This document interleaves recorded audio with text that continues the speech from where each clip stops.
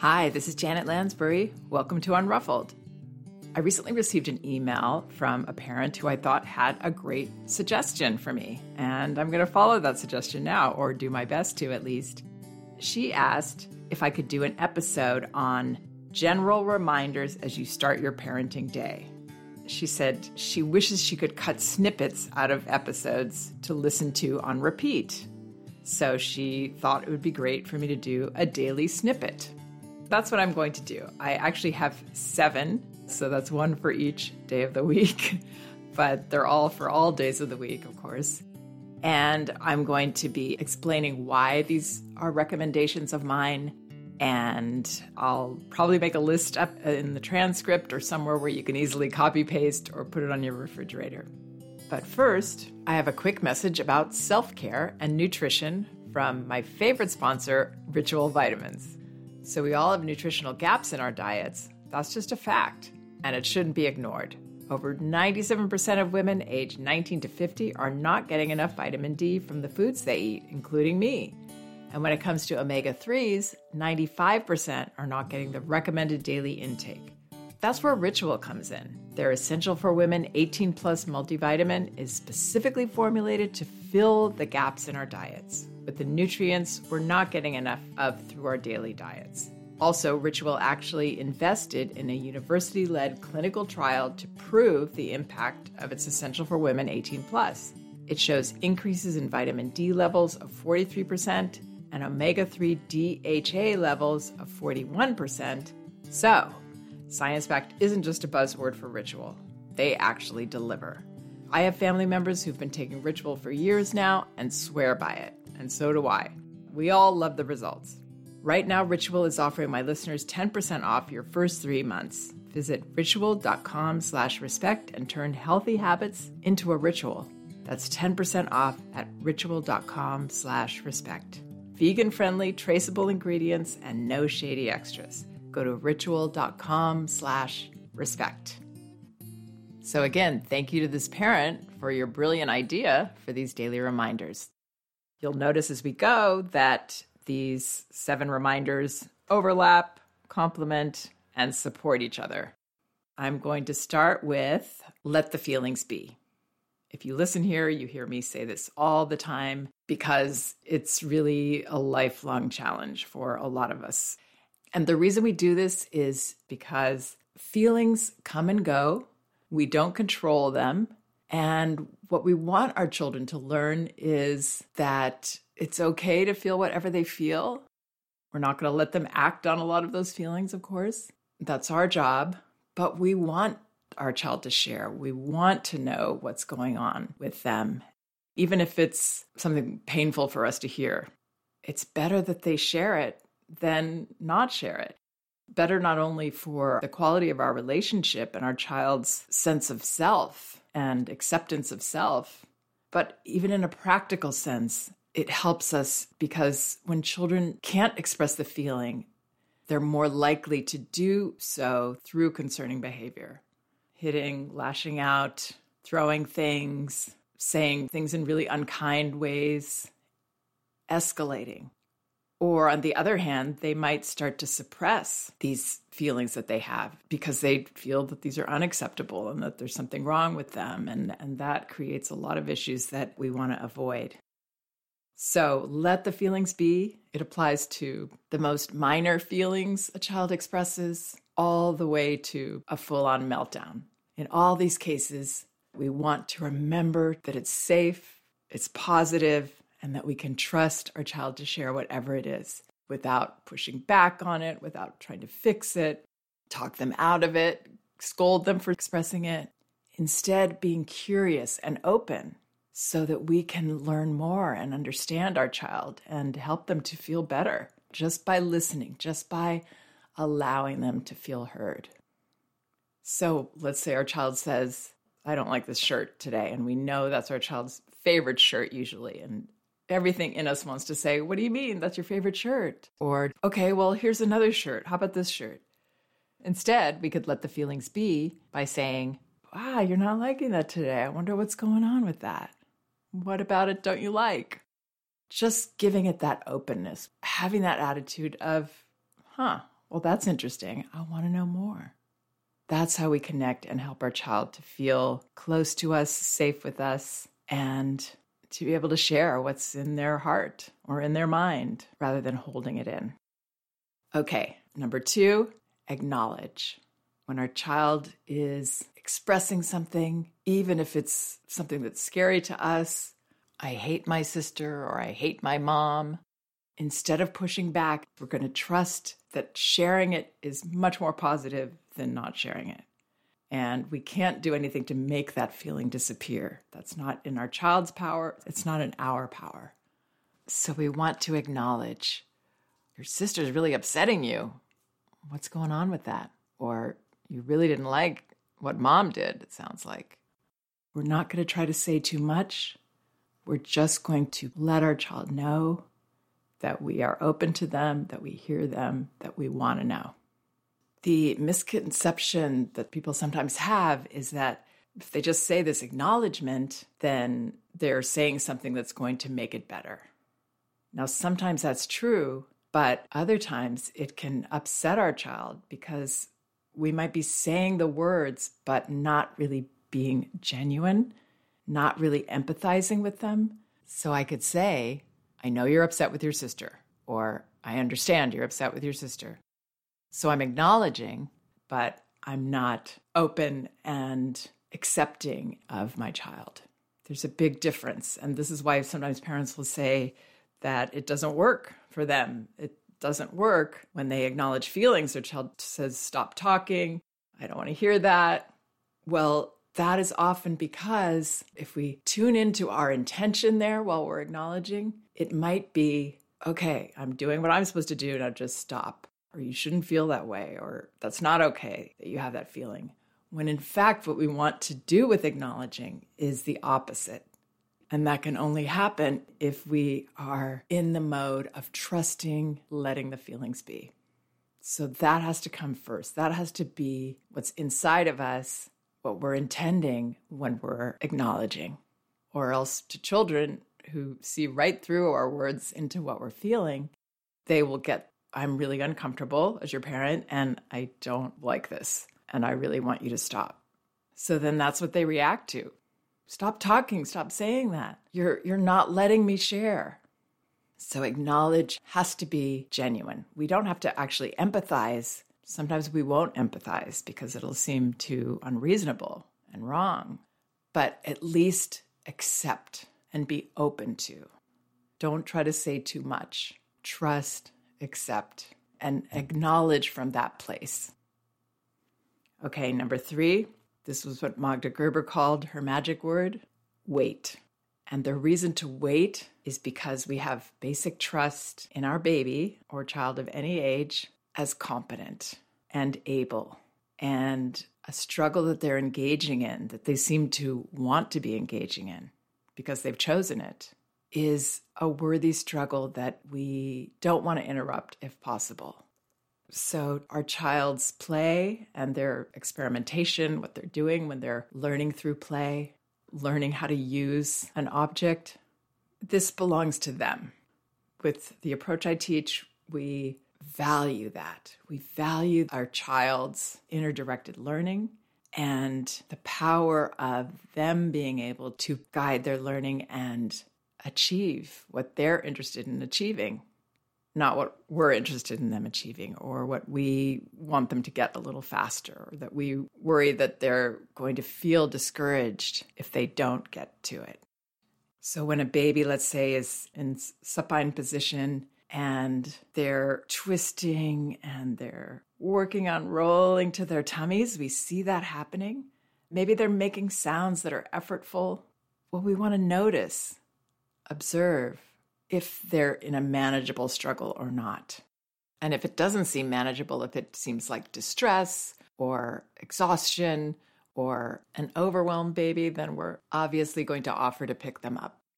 And this is another time to acknowledge. It seems like you're working on something there. You're working on rolling over. It's so easy for us to fix children, turn them over, pick them up, put the blocks together for them, do the puzzle piece.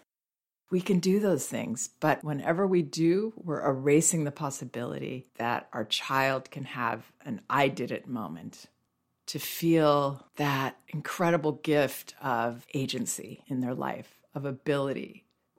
We're going to take that away sometimes because we're human beings and we don't want to see our child uncomfortable. It will happen, but we want to be aware. If we do value this idea of our child's feelings of competence and agency in the world, that will encourage them to be lifelong learners, to embrace lifelong learning joyfully. I've worked for years with children in parent, infant, and toddler classes, and I feel it too. I want to show them this thing over there that fits with what they're doing. Here are these balls that are like similar, and they can roll them all together. I have so many ideas. I have so many great, I think they're great, fun things to add to what a child's doing or to make it what I think could be better for them. And what I've come to do is observe and wait. Observe goes along with wait. And invariably, they do something completely different. They do it their way. They climb down the steps on their tummies facing downward, the opposite of what we think they're supposed to do. They're supposed to turn around, right, to go down steps. Well, children usually don't. They find their own way to go down. I remember this one child, the first time she walked to the top of this step of what we use in these classes a lot of the time is it's a rocking boat on one side, but it's like a little bridge-looking type step thing on the other. And usually they're crawling up first when they're younger. And then one day they start to step up. And this child, the first time she did that, not only did she step up, but she had a toy in each hand, a heavy toy, like a wooden car. And that's how she chose to achieve this. So they surprise you in these wonderful ways. It really makes parenting so much more exciting and enjoyable and surprising, and helps us to see how capable our children are, how interesting they are, how creative their ideas are, how much better their ideas for them are than ours for them. So we can really enjoy that. Then I know parents ask, well, what if my child asks me for help? Oftentimes that's because we have done it for them in the past. But either way, let's say our child asks us for help. And I'm referring specifically to help during play. I believe in always saying yes to help. I would never say, no, I'm not going to help you. I say yes, but the way I define help is different than I will fix it for you. To me, that's not helping. It's not helping my child to feel confident, to be able to do things, to want to do things themselves. So I'll say, yes, okay. And oftentimes all the child wanted was to know I was there supporting them, and they actually do it right there. But if I have been helping in the past, then they might say, okay, and hand me the jar to open for them. And I'm talking about a kind of plastic jar that they would have in their play area, a jar that they could open. If it's too tight, then I might loosen it just a little bit. But that's the most I would do. I would hold it for them. They want me to do it. I would say, oh, I know I did that for you before. I'm not going to do it now because that's not really helpful for you. And I'm there and I trust. Maybe my child gets upset, but that's okay. That's a healthy expression of frustration of I'm maybe not able to do this yet myself, or you did it for me and now I'm uncomfortable because I'm used to that you do these things for me. We can give them a false sense of dependency when we rush in and we don't practice wait. So we say yes to help. We come over, we come close, we make sure we're giving our full attention there because it's not helpful if we're also distracted on our phone or doing something else. So I'm going to help you by giving you my full attention and support for what you're doing. And we don't have to say, you can do it, try it, try it. In fact, I wouldn't do those things because that can create more pressure. Oh, my parent wants me to do it. They think I should be able to do it. It makes it harder for them. So I'm just there. I'm breathing to keep myself comfortable. I'm trusting. Then we do the smallest thing. So if it's a physical skill where they're climbing or something, we would be spotting to keep them safe. And so maybe we would say, I'm here to keep you safe. I won't let you get hurt. That's it. That's the first level. because we want to do it in stages so that our child gains more out of this experience, more agency, more confidence, more belief in themselves as capable. The second level is that we give a verbal direction, maybe. It seems like you're stuck there. Does that feel like you're stuck? So we're acknowledging the feelings or what our child is expressing to us. We wait for a moment, and then maybe we say, try putting your foot down to this next bar below the one that you're on. Can you get that foot out of there? Now let's say our child is starting to get more frustrated and they seem unable to do that. So then the next thing I would do, always waiting in between a little bit so that this is really in stages and I'm not just rushing from 0 to 10 here. And all along, I'm acknowledging and empathizing with what they're feeling. The next stage is that I maybe help you move your foot, which is stuck next to your other leg, maybe. I help you move that foot out and I say, okay, now I think it's free to go down. Do you want to try that? And let's say they can't. They're feeling a little stuck there. Then I might put their foot down. So I'm not taking them all the way down. I'm not putting them all the way up onto something. I'm doing the most minimal thing because that's truly helping. Taking the experience away from them and fixing it, which is, again, so easy for us as adults to do. Maybe if we're impatient, again, we do it. But whenever possible, let children reap all the benefits of the experience. They also learn something could be hard. I can feel a little frustrated. I can feel that struggle and the discomfort of that. And then I push through it to the other side. So we could say those words to them till we're blue in the face, and it's not going to help them. Experiencing it is what teaches them. Experiential learning. That's the way children learn best. They learn through all their senses experientially. Okay, so that was number 3, wait. Number 4, set limits early. So wait in terms of development and play and problem solving. Set limits early when it's about behavior that we don't think is helpful to our child, that is uncomfortable because our child's doing something with our stuff that we don't want them to do, or bothering our bodies. Set limits early. And I would do this with a confident, light attitude.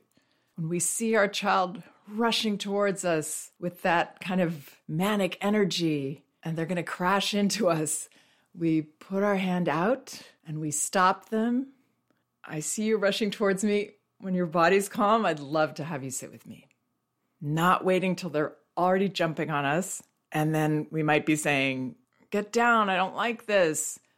So at that point, we're already feeling annoyed probably with our child, victimized, and we're not helping them with this impulsive behavior. So setting limits early is understanding that children, much of their behavior is very impulsive. They don't know why they're doing it half the time. If we wait too long, we have much more of a chance of getting frustrated, not being able to have a confident, light attitude, the kind that eases behavior, that calms children, that helps them feel, oh, my parents have this. They're the leaders and they're not intimidated by me and I'm not a problem for them. They can handle me. So if I see my child running towards the baby, part of me might feel, oh, I don't want to discourage their relationship with the baby. Don't worry about that. It's much more encouraging to your child to let them know that you are there for them. You're there to stop them. So I would put my hand out or put my hands on my child lovingly, say, looks like you're running in very quickly to that baby. I don't know if that's going to be safe, so I'm going to stop you right here. If you want to slow down and come closer, and then I'm ready to help my child through all the stages of that. They can come closer. Now I see that their body is calm, so I can allow them to come close into the baby's face maybe. But then I might still have my hand nearby because I don't want them to headbutt or, abruptly move into that rougher behavior, which is very, very common with toddlers who have a baby. They're feeling out of control with this new situation, and they're just vibrating with this impulsive energy. Anticipate, be the one to say, I'm going to leave you in your safe place while I go to the bathroom, instead of waiting until our child is already there with us and now they're doing things in the bathroom that we don't want them to do and we can't relax. Anticipate and help your child right at the get-go. or before the get-go, because that's when we can be the calm leaders our children need. And this goes along with the next one, which is number 5, concerning behavior is a request for help.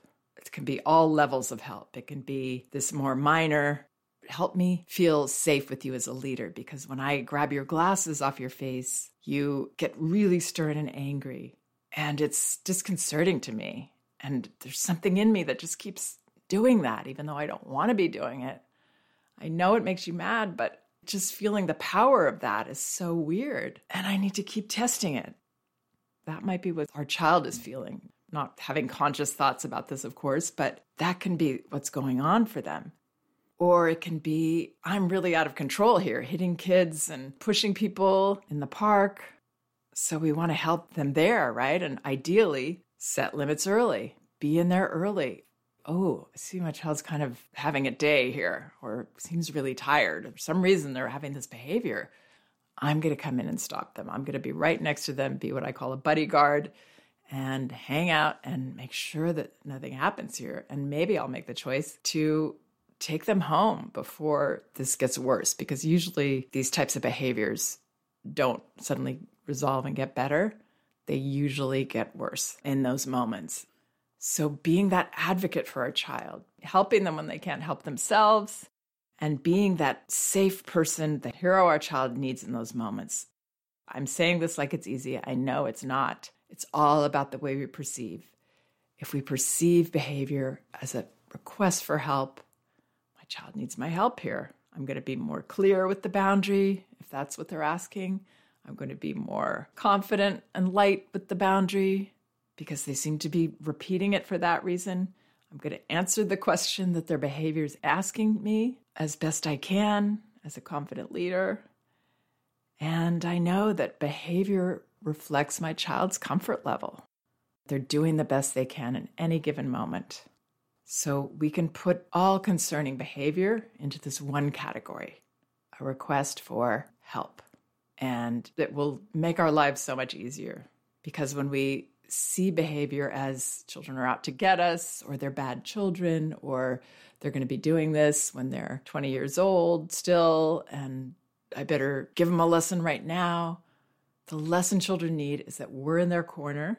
We're going to help them when they can't help themselves, and that we understand that they are immature humans reacting out of stress, out of tiredness, getting dysregulated very, very easily, emotions overwhelming them.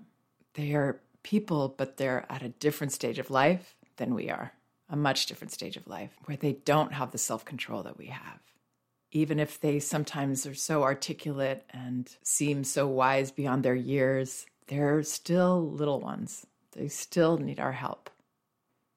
Okay, number 6, I won't let you. This is the only reminder I'm sharing that's actually words for us to say. I know we all like scripts, and I do give them as examples, but I don't believe in, if you just say these words, this is going to do the trick, because I know that it's not about words. It's about our intention, which comes from what we're feeling and our perceptions of the situation and our perceptions of our child and our role as a parent. What I won't let you reminds us of is that we want to be in connection with our children in a genuine way when they need our help. You know, we hear a lot about connect before you correct, but then we also hear suggestions, say, hitting hurts. We don't hit. And it's common to suggest talking in third person. Mommy doesn't want you to. Mommy doesn't like it when you.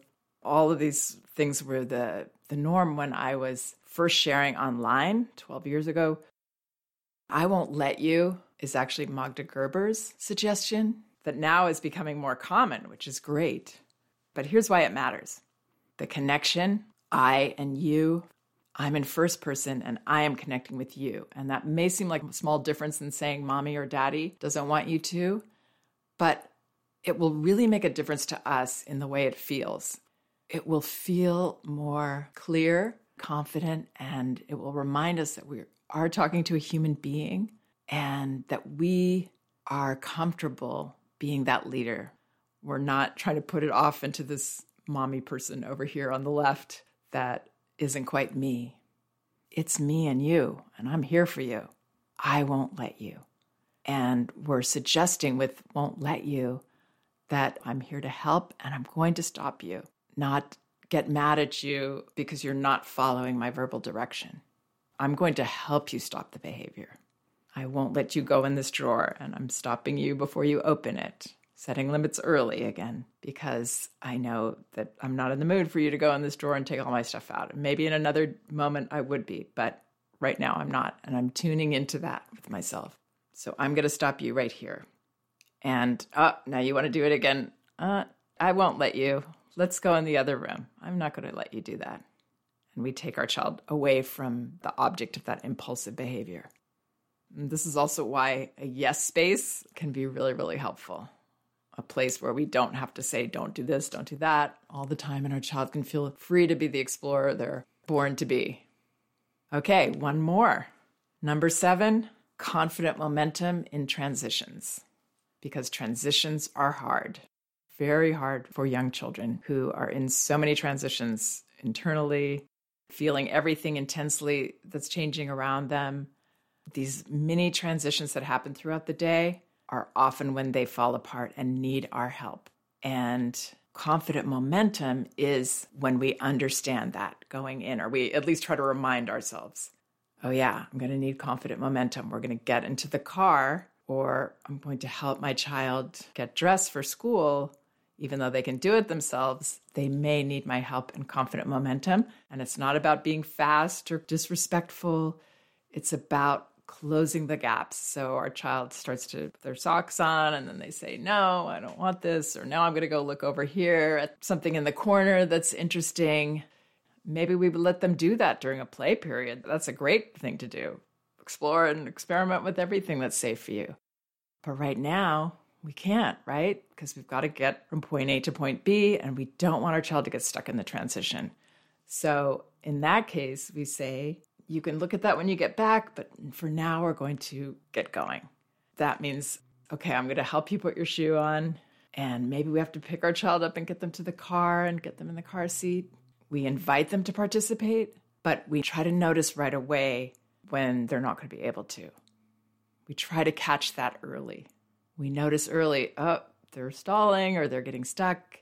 So I'm here to be the hero. I'm here to help you. Here we go. Confident momentum in transitions. And it usually requires a lot less physicality than we might have believed. Because when we're confident, when we're coming in, ready to go, ready to move forward, knowing we might get pushed back and it might be hard, but we're still going to go forward. I'm not going to let it stop me and throw me off. I'm in confident momentum mode. Then I can be ready to just put my hand behind your back and guide you, take your hand. I do it with confidence. And confidence makes all the difference with children. Our comfort, our confidence just eases their mind. They feel so safe. They feel, oh yeah, I'm the little child and I do have parents here that can do this stuff for me. They're not waiting for me to decide these things.